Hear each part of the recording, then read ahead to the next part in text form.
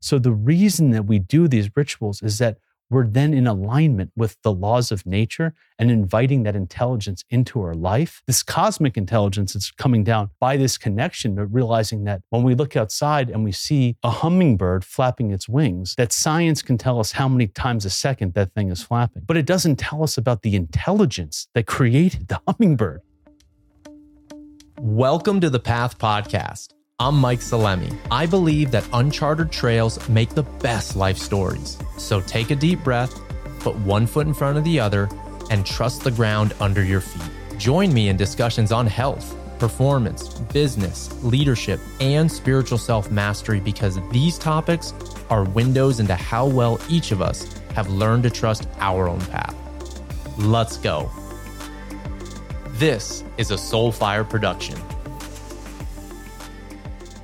In today's show, we're coming in hot with my good friend, Jason Pickard.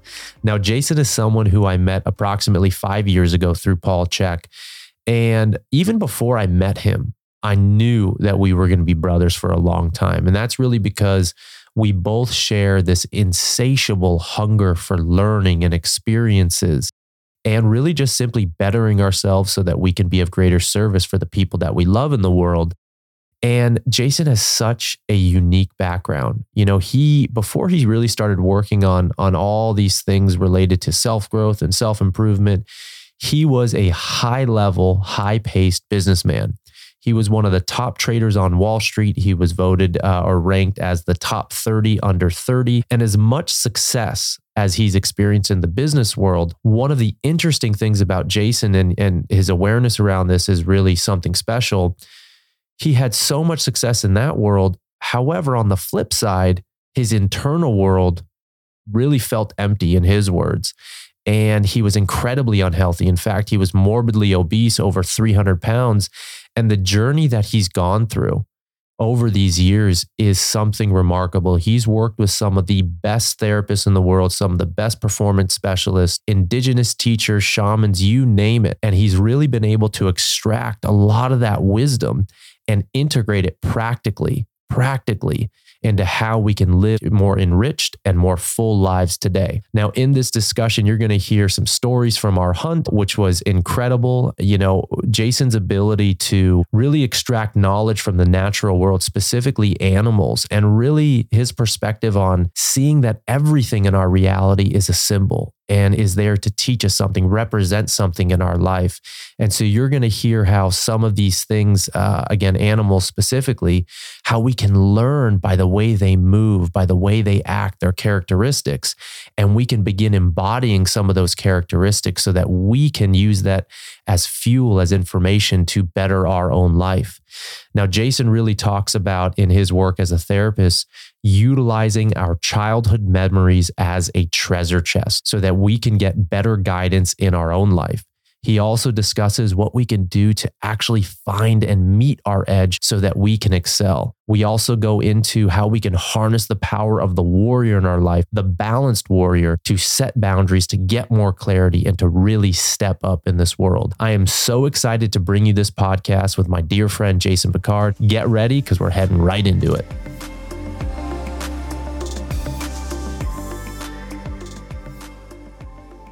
One of the things I'm very present to is, you know, on this trip, I got to spend 4 amazing days with you and a group of guys.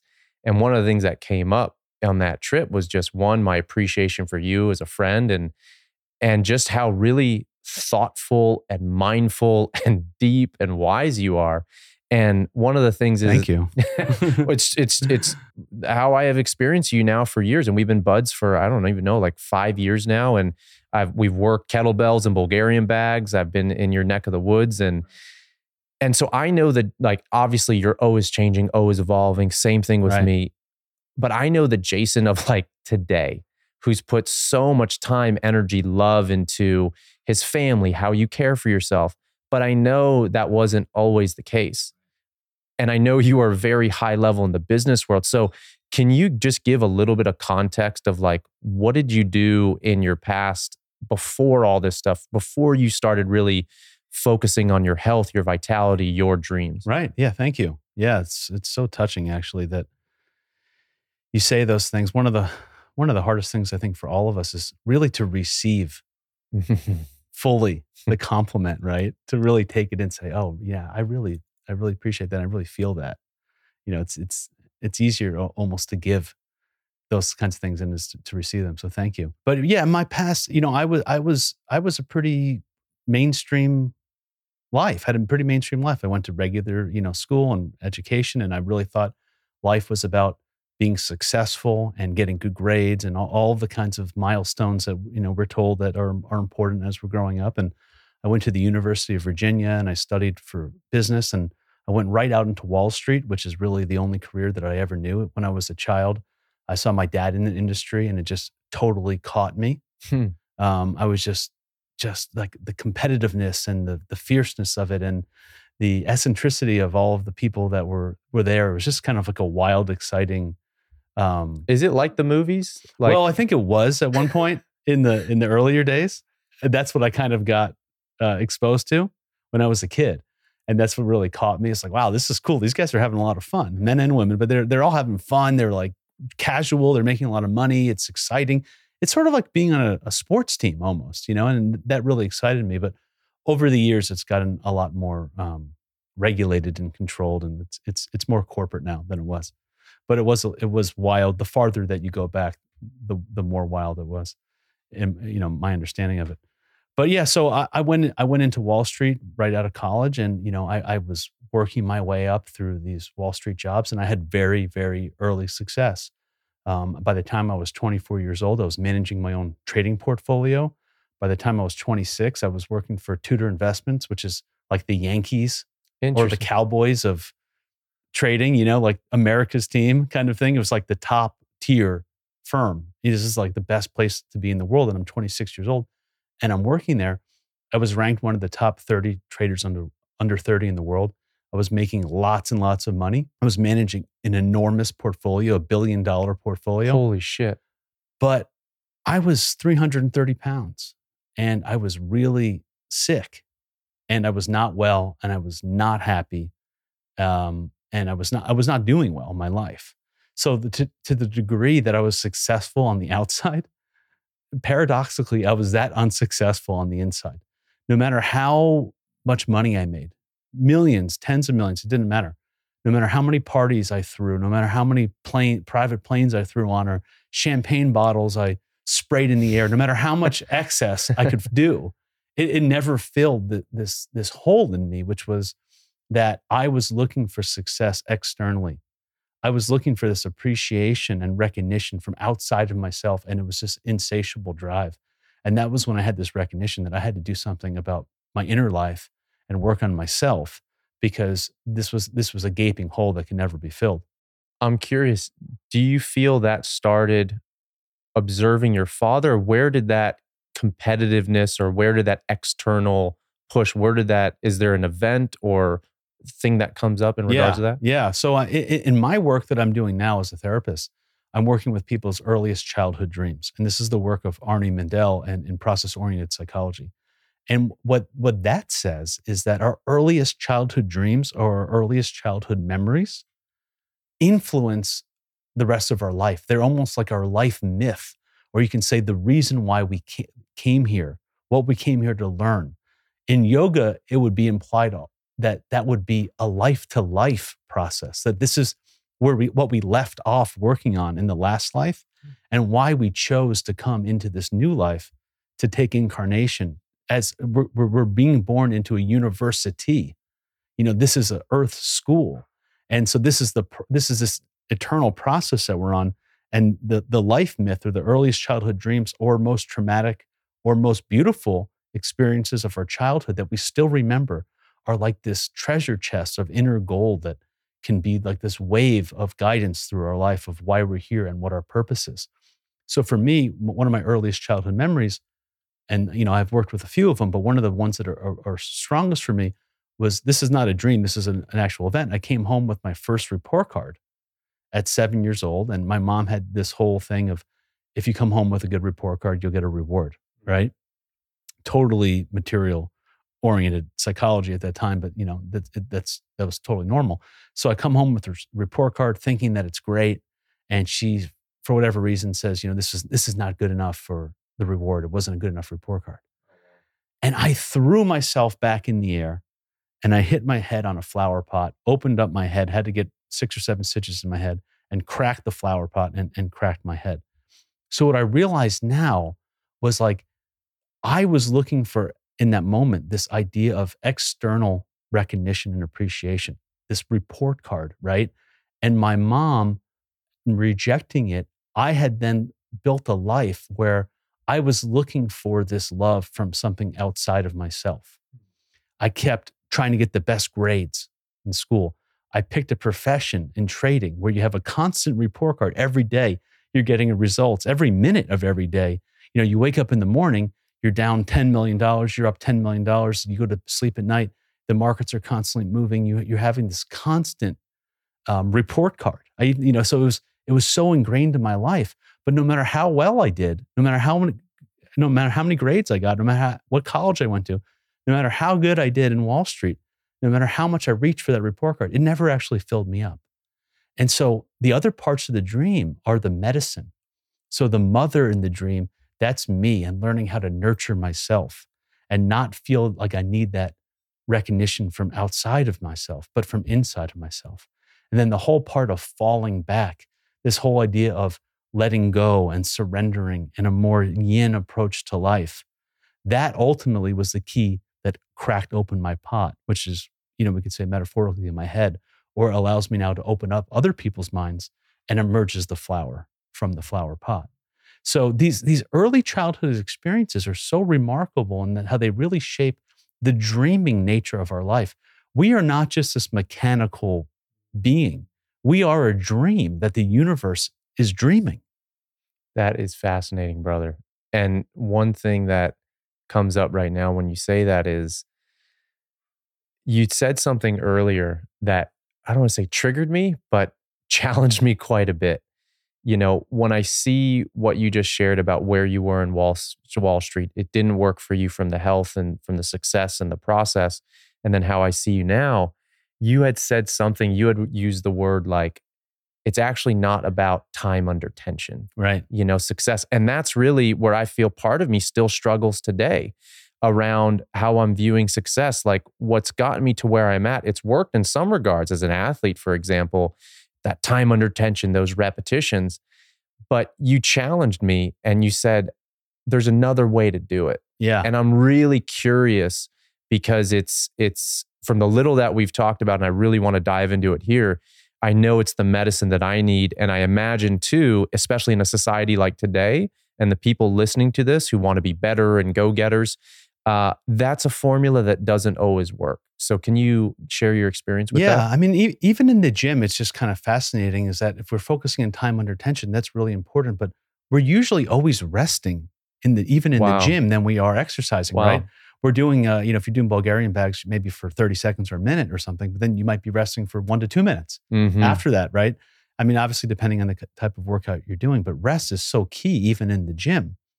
So, what I found when I was working is that doing more is not necessarily better. And this plays into even to my childhood dream of this direct, linear, logical approach.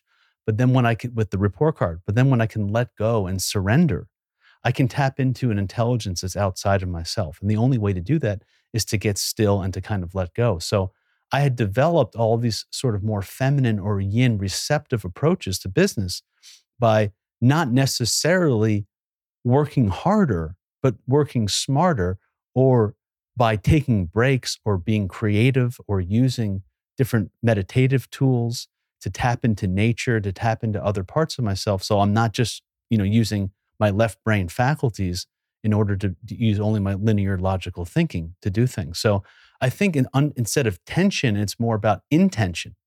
What is the intention of my time? What is the purpose of my time? How am I using my time? Not necessarily this whole idea of, oh, we need to sit at our desk for longer to do this FaceTime because our boss is watching us, or, we have to put in 80 hours a week or whatever. It's just more about what is the quality of that time? In the Tao, they have wei wu wei, action without action. How do we create action with not doing as much?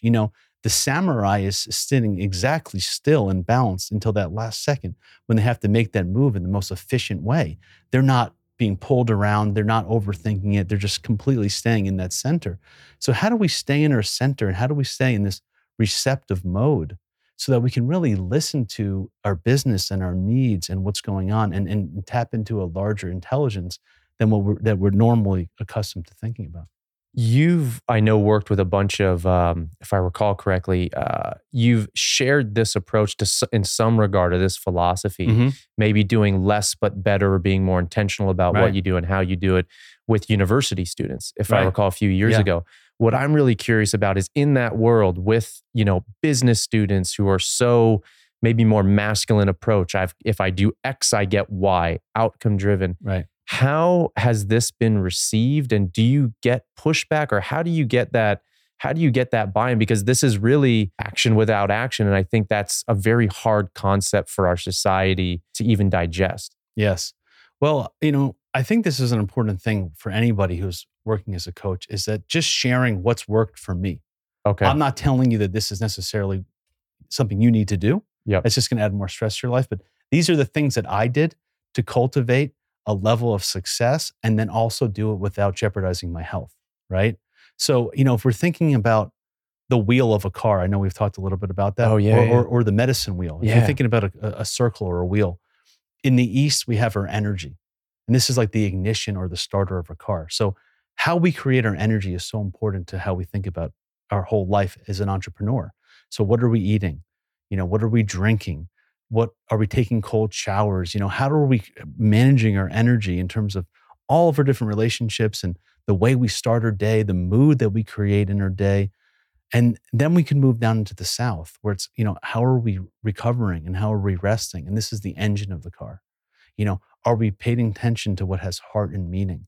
Are we paying attention to what's good, true, and beautiful for us in our lives? This is the area of healing and restoration. And, all this is so important, right? The good quality sleep, being in touch with your dreams at night, taking time to reflect and contemplate, go in the sauna. These are all key things to being productive for me. And then you move into the West and you have the body of the car, where it's how are we managing our exercise and our movement, right? Working out versus working in. How are we cultivating our energy during the day so that we can stay focused and clear and energized and purposeful in our work? How are we setting up our environment? What is the body of our office? What are the ergonomics of our desk? Are we in a cluttered space? Are we in a clear space? How are we setting up our environment to work for us? And then the North is the steering wheel. It's being connected to our dreams, being connected to our visions, having a North Star, sitting in silence, receiving. And when we can go around the wheel and then create all of this balance through all of these four directions, then we can move into the center when we're the driver of our experience. So, the first thing to do really is to make sure that you have a balanced wheel, right? If you really truly want to be successful, you have to remove all of the interferences that happening from bad diet and not drinking the right quality water, having crappy sleep, not moving your body, not being in silence, and not dreaming. So first you have to create this wheel, and then you can move into the center. And then you could more access this sort of cosmic intelligence that comes from sort of dropping out, so to speak, and tapping into other things. So some of the tools that I would invite people to think about would be, there's plenty of exercises to do, but often, like, if you can, thinking about a problem that you're trying to solve and you have had been working on for a long time, and then instead of trying to just solve it at your desk, maybe going through a walk in nature and looking for the first thing that catches your eye and looking at that as a symbol and as a metaphor to how that might reflect a new way of thinking about that problem. You can do that thing with just looking out the window or looking around this room and seeing what flirts with you. You can do that with. What do you mean, what flirts with you? Yeah, flirting is, it's if you just look around, if I'm just looking around the room, it might be a particular color that calls my attention. It might be a bird that flies by when I'm driving down the road. It might be the color of a rose. Something that is just calling you, that you feel this intuitive pull to, that's catching your attention. And what that really is the fact that you're engaged in a universe that is actually dreaming with you. Everything around you is speaking to you in order to awaken you to your fullest potential and to give you access to all the information and intelligence that's all around you. So once we realize this, we can engage in nature in a way that it's actually part of our dream, there to awaken us to our wholeness. So then everything that happens to us, even body symptoms or even traumas or relationship conflicts or things that we don't like, or dreams and nightmares or flirts or things that catch our attention or songs that pop into our head, all of this becomes part of a bigger dreaming process to help us fulfill our goals and access more information. So the universe is really alive and it's there co-creating with you. You're in the dream and you're the dreamer, and everything around you is participating in that. And it really opens up another level of richness to life. And it could really be the beginning of a much deeper creative process that can support you in your entrepreneurship or your business or in anything that you do, really.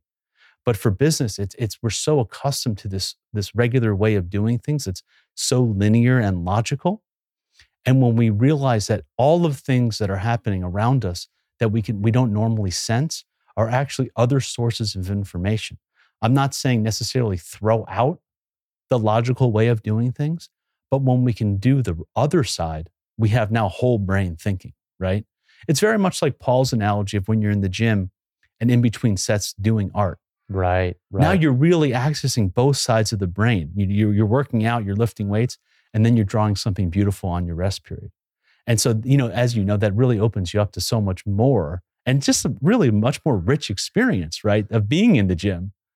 And so, yeah, just as a little gym example. Well, what's so cool about that in this conversation, which I'm really enjoying, is like and I do this as much as possible. And what I observe within you, and just even in this conversation, is you have an incredible ability to blend like the old with the new and not just disregard. It's not an or, it's an and. And so blending old traditions, old wisdoms with the practical application of right now. You have kids, you live in this world. You can very much still, it's not like the hermit who just goes off and completely disconnects from society. You are very much here. And that's one of the beautiful things that I experience about you. And I want to take a half step back because you had shared, those 4 directions and the ability, how I received it, to blend that old with the new. But what is a medicine wheel? Like, because I know indigenous cultures use this and navigate in much of life, like you're saying, with it. But what is the medicine wheel, or how is it used in indigenous peoples? Yeah.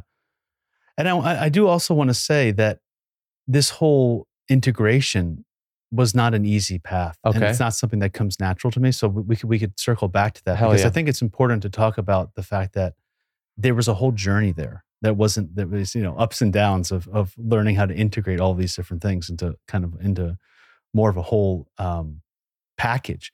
But the medicine wheel, I'll just speak about what it is for me. It's sort of the 4 components that one needs to fulfill their life. So, you could look at it even completely opposite, like outside of the wheel, like Paul's 4 doctors. Okay. He synthesized it down to everyone needs diet, quiet, movement, and happiness. You could look at that as the 4 directions of a wheel. Mm-hmm. Carl Jung had thinking, feeling, sensation, and intuition. Those were the 4 factors of consciousness. We have spring, summer, winter, and fall, right? We have the yellow race, we have the red race, we have the black race, we have the white race. We have 2-leggeds, we have the sea creatures, we have the 4-leggeds, and we have the birds, right? We have all of these components of all of these things that simplify down to 4, which are the key components that make life, that make the circle of life. And that's essentially what the medicine wheel is. Now, certain cultures break that down even further, where you can do the 4, north, south, east, west, then you can do like northeast and southeast. And then you could even break it down to a 20 count wheel. And it gets very, very complex. And there's layers upon layers upon layers. In the East, they say is the rattle, because that's the rising sun. And that's the first instrument you hear when you're a child. They give you a birth rattle to bring you into this life, rattle you in. And then in the South is the drum, because the drum connects us to our heart. And the west is the foot rattle, because the west is the black and the mystery and the night. And that's where our ancestors live, and to wake up and dance with our ancestors. And the north is the flute or the bells, because it's about ringing and bringing in our inspiration, right? So these are just ways to look at energies and the way, to understand the components of the universe.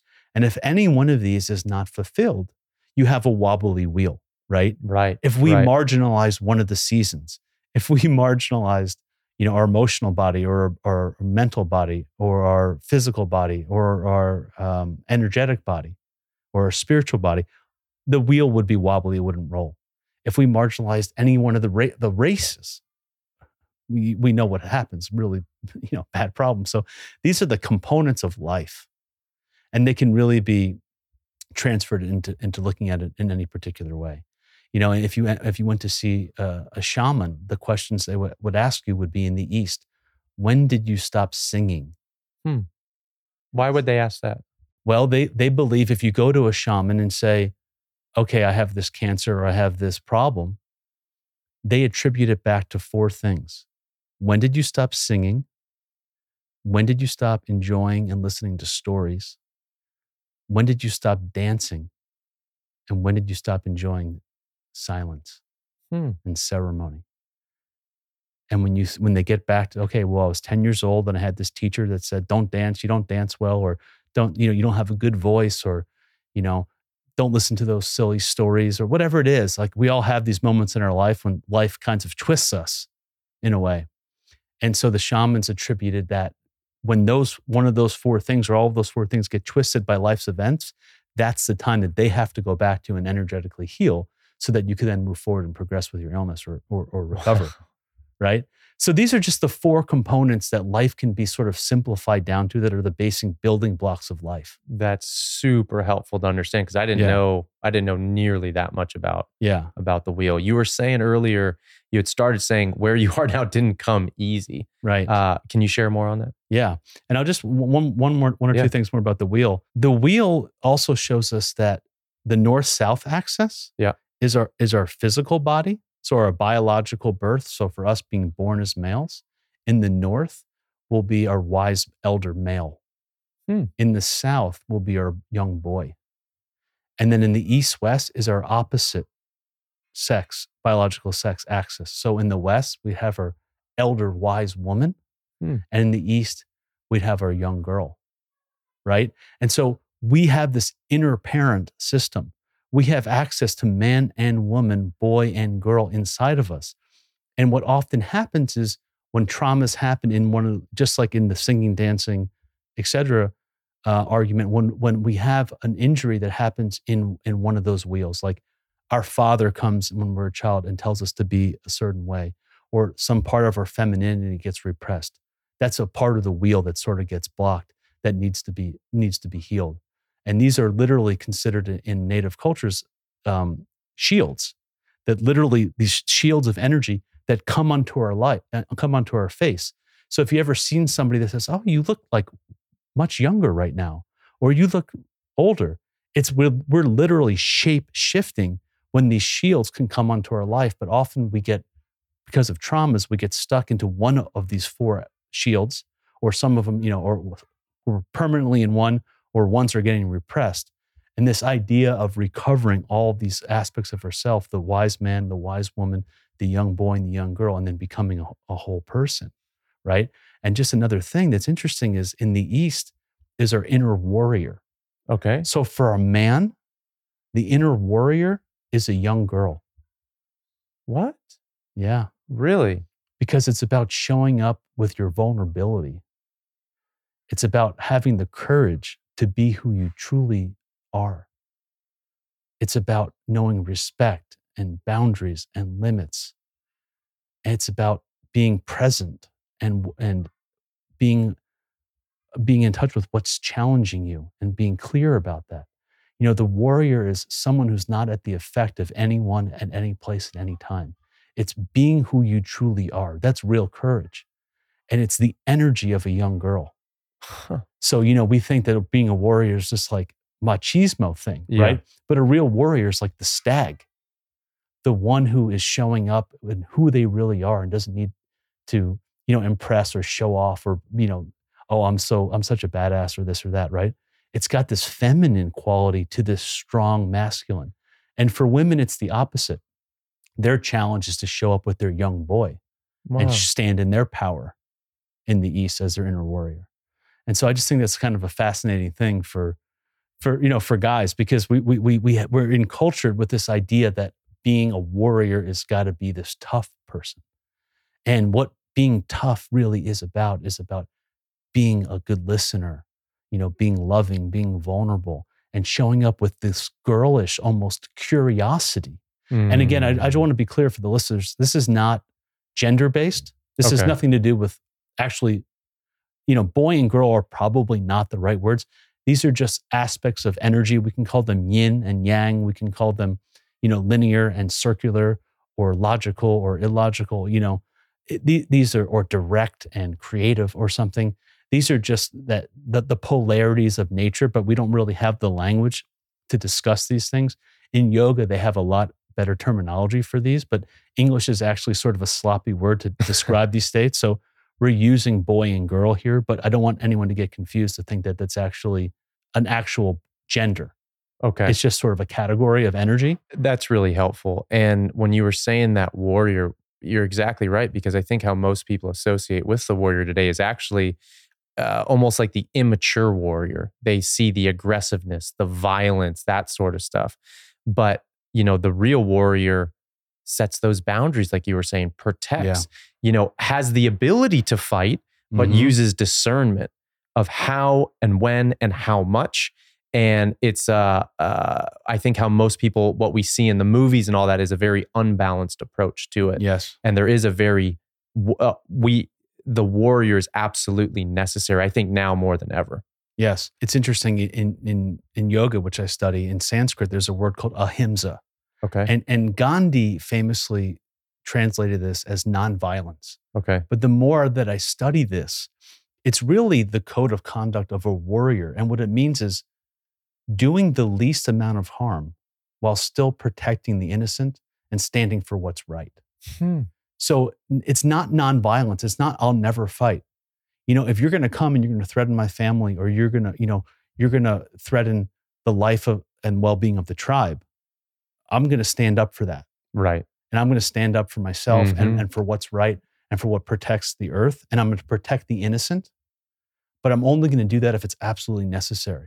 Wow. But dude, I'm so excited about this antler that we found on the hunt. How cool is this? It's such an amazing piece of medicine, isn't it? One thing that I was really interested in when we were on the hunt, you had shared some of your connection with the deer in general. And it made me appreciate, even though we didn't kill any animals on this, I really do feel I'm walking back with some deer medicine here in my hand. So can you share a little bit about the deer and what it represents? Yeah, well, this is just my personal experience, but I've been working with a Native American teacher. I think White Eagle Medicine Woman in the Whirling Rainbow Foundation. And, I've been going through a 3-year initiation with her about doing this animal rights dance where you literally become your totem, your animal totem, right?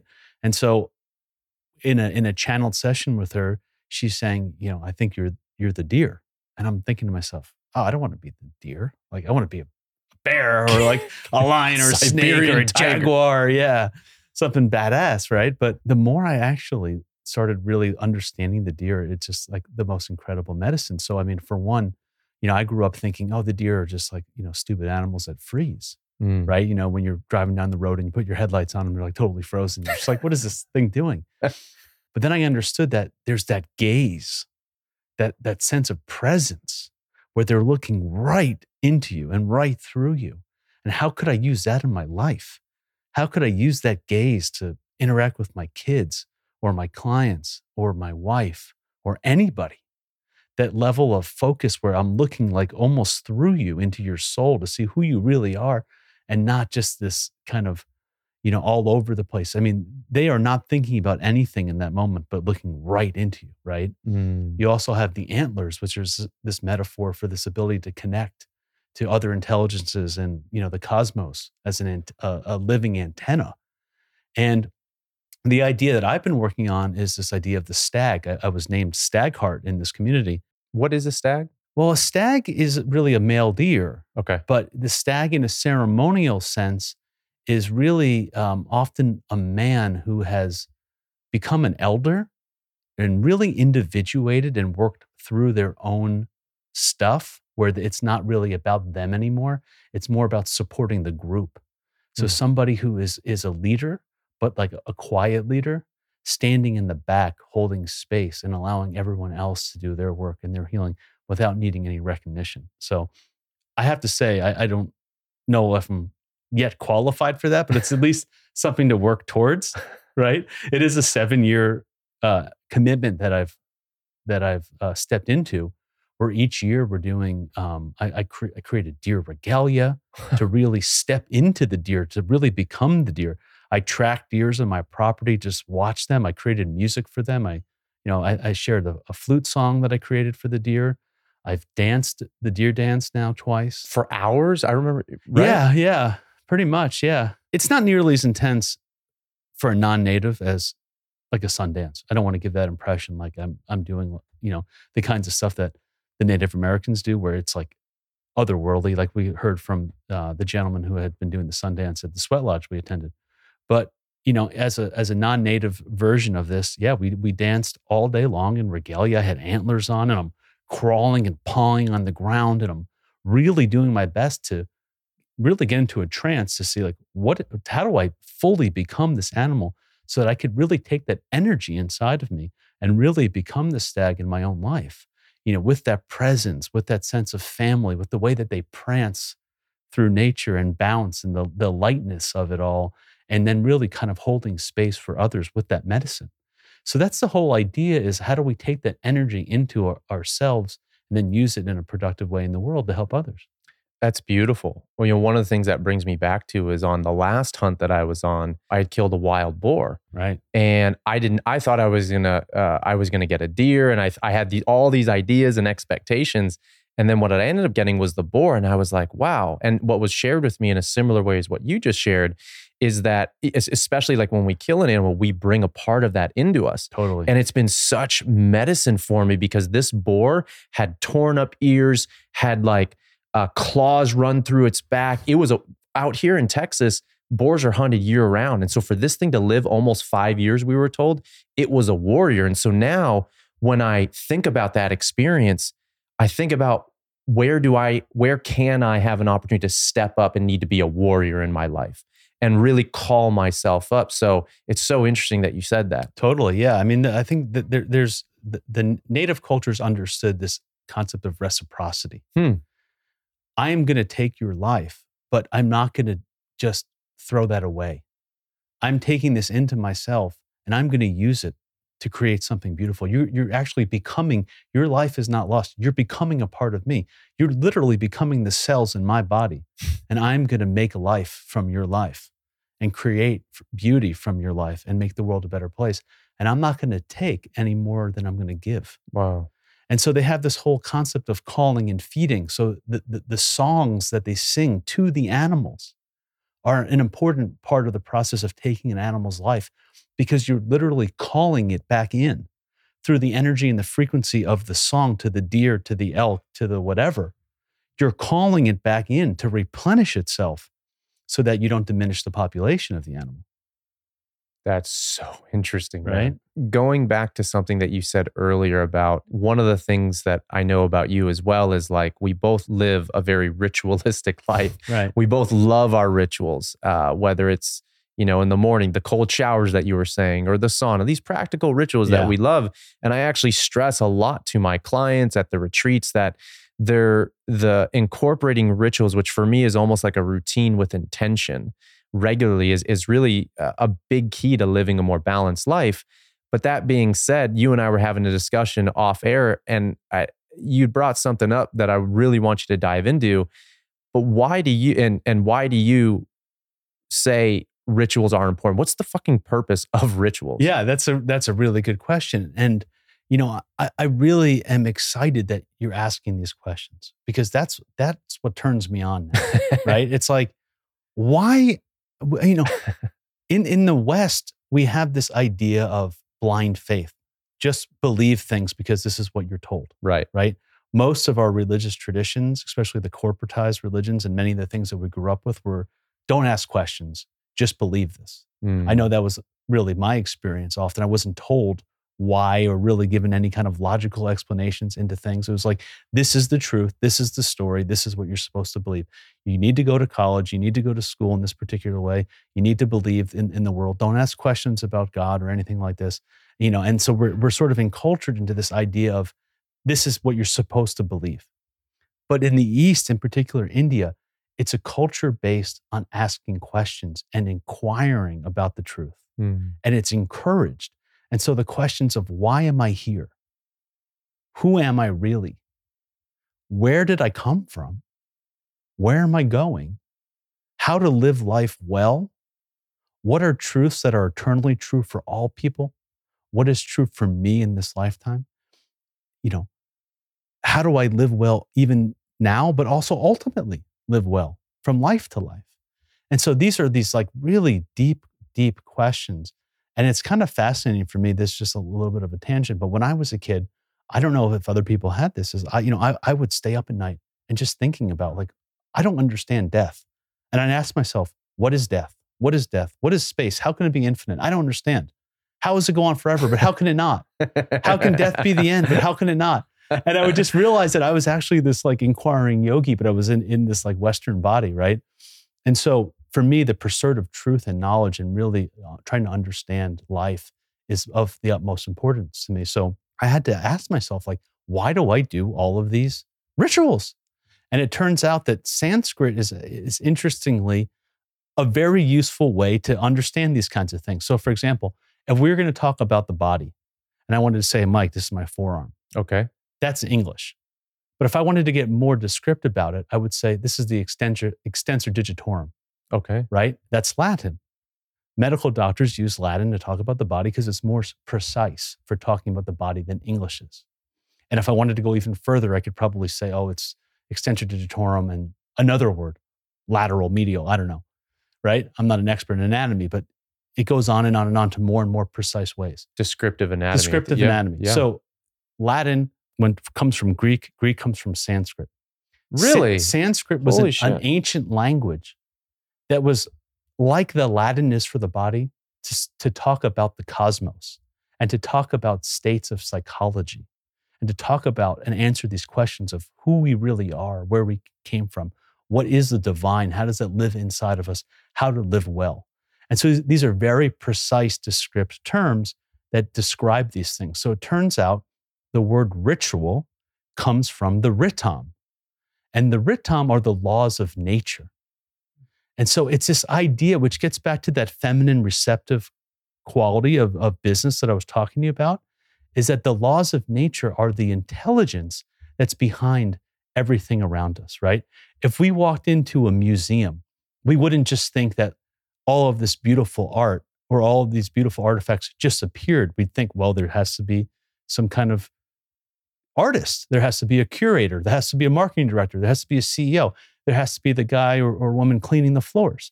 There has to be the treasurer. I mean, there has to be all these departments that make all of this thing intelligent. But we don't think about the universe in that way. But it turns out that this universe, and the yogis believe that the universe, this vastness of the universe, is incredibly intelligent and precise and informative and way, way smarter than we are with our little left brain logical stuff, right? So the whole purpose of rituals really is to first do practices that generate heat and transformation in ourselves so that we can remove the interferences in our body.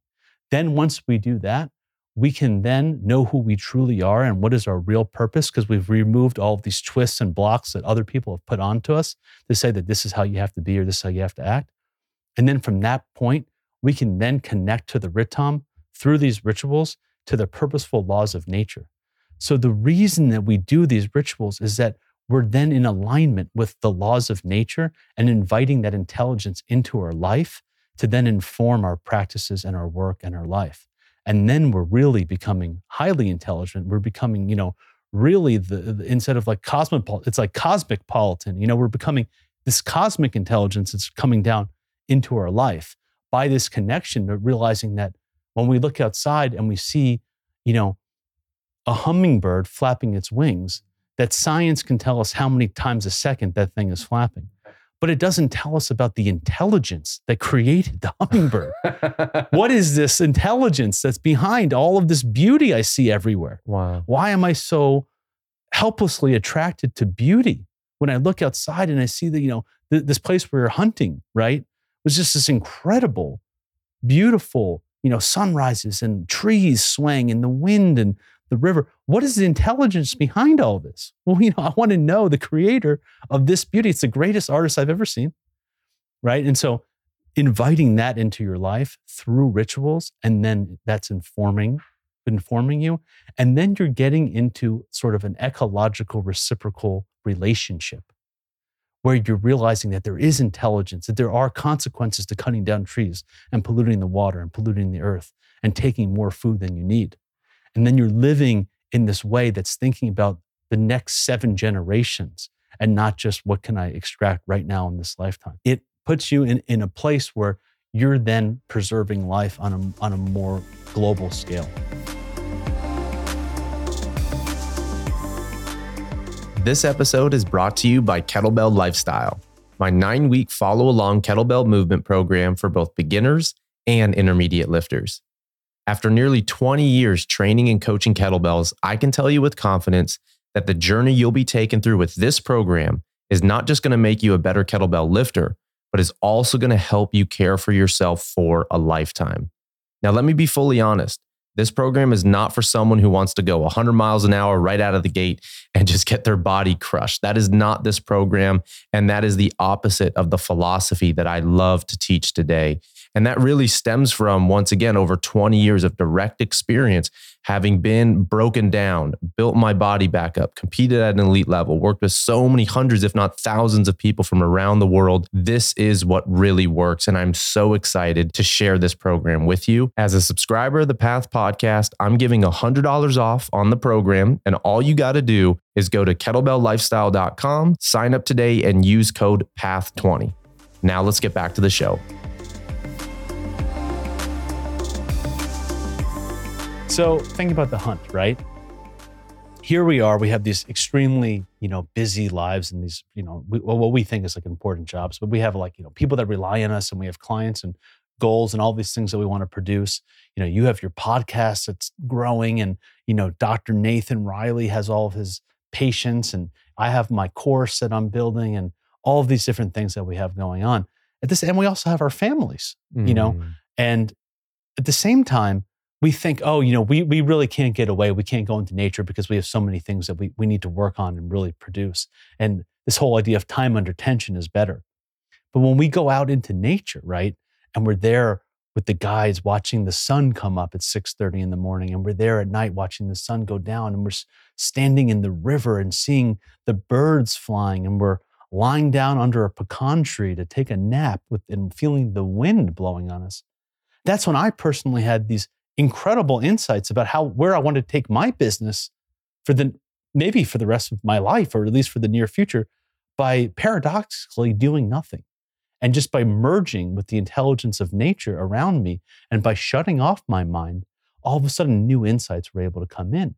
And I'm just so inspired now to go back and integrate that back with the left brain. I'm not saying throw that away, but this fluidity in this flow between the polarities is so important, where if we don't take time to step out and connect with nature and the laws of nature and allow that to inform us in new ways, we can never really be thinking about anything differently. One of the things when there's massive change in life, oftentimes, at least this has been my experience, when I was lifting and I was training my ass off and I reached this specific goal, but I broke down my body and now I have this whole new holistic approach to training.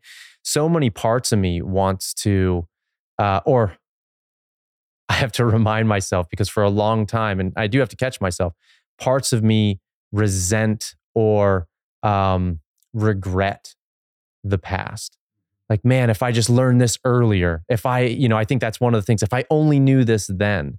And what I'm hearing you say is like this merging, this bridging for someone who's also in this change state, whether it's living healthier or embodying anything that we're both talking about right now. Is there any advice or suggestions you can have with someone who's maybe has regrets or is trying to make that bridge themselves? Well, I could just tell you about my own personal experience. I could think about what you're saying a little bit more deeply, but for me, I did this 20-year career in Wall Street, and I just had enough of it. I just said, I've done this. I just want to throw this thing away. I want to become a therapist. I want to help other people. I want to focus on dreaming. I want to explore shamanism and music and all these things. And I wanted to become this completely, you see, the trading was my primary identity. Okay. The trading was in alignment with my report card. Holy shit. At the same time, what was secondary to me was this dreaming nature, becoming the one that's falling back and opening up my mind. So I threw myself into the dreaming. I became a dream therapist. I started working with shamans. I started doing community drumming and taking singing lessons and taking Native American flute lessons and working with Hawaiian kahunas and developing this course. But ultimately, what I realized that all roads led me back also to the trading. And so the idea is that this whole thing of what was secondary to me then became primary, but then this whole trading side of myself became secondary and unknown to me. And the reality is we need to become master of both worlds and know how to use these tools, right? Not just be Wall Street, but all streets, right? Have access to this fluidity behind all of our gifts and talents, which for me is this linear, direct, focused ability that I could have to create and achieve at the same time, surrendering and not being attached to the outcome. And when any one of those sides of me gets too focused, there's something that gets marginalized. And that usually shows up in body symptoms or in nightmares or in relationship problems or somewhere in your life that you're dreaming it up unconsciously to reflect back to you a message that you need to awake to. So paradoxically, my focus on that report card in terms of a metaphor of a type of energy that I'm working with is my core power and my core wounding. And they're two sides of the same coin. It's my greatest strength and also a source of what was a wound for me, thinking that that was all of me. But it's not about throwing that away. It's about using that and integrating it now. So how do I use that with the detachment of what that secondary falling back nature? How do I recognize all of my skills and talents and use them in a whole and not just try to push away a part of myself, because that is me. And so really what I came back to is that my purpose now is to help people in the business world bridge these two worlds, right? It's that's how I can have the biggest impact, is saying, look, I did this, I was successful and I did this. I learned how to be holistic in this space. And I can't just throw that away and say, I'm only going to just be focusing on dreaming. And, it's like, I need to teach people how to do that and be a bridge between both. And that's essentially what we all need to do to access our wholeness. And the place that stands between what's primary and secondary is the edge. The edge is this resistance to, if there's always something that we can't do. What are we not willing to say to our partner? What are we not willing to say to a friend or a family member? What are we not willing to do in bed? What are we not willing to do in public? As sort of a metaphor, but like we all have edges to like thinking bigger about our business or thinking bigger about ourselves. The edge is sort of like the bouncer that stands at the door that says, you can enter here, right? And there's a lot of energy there. And it often shows up in dreams as dream figures, as, monsters or body symptoms, or, we're getting to this point where, in the Bhagavad Gita, as an example, here's this big battle, right? And Arjuna's out there in the battlefield. The conch shells are blowing. The elephants are stomping. The bugles and the drums are playing. Here's the greatest warrior on the earth. And he says, I can't do it. And he throws down his sword and says, I don't want to do this. That's the edge. It's like you're standing on the verge of greatness, of becoming something bigger than yourself, and you hit this wall. And so, working with the edge and understanding the edge and daring to go over through that resistance gives us access to more of ourselves. And then we can really create more wholeness in our life. Dude, man, I am enjoying this conversation so much. Me And too. every time we get to hang together, I feel so inspired. And this has just been so much fun. And one of the things I know you pushing to your edge is really, I mean, you have been of service and you are of service, but you're really stepping into that at a whole nother level right now. Yeah. You're really in a cool position or in a cool place in your life. And so it's really exciting for me to see it and to witness it. And this course that you just touched on, I know that is bringing you to a new edge. Yeah. And so before we close, I would love for you to share just a little bit more about what is it, where, what is it going to be about a little bit more? Yeah. I just want to share one thing that just, is occurring to me too about you talking about edges, is if we get back to the same idea of this childhood dream. Okay.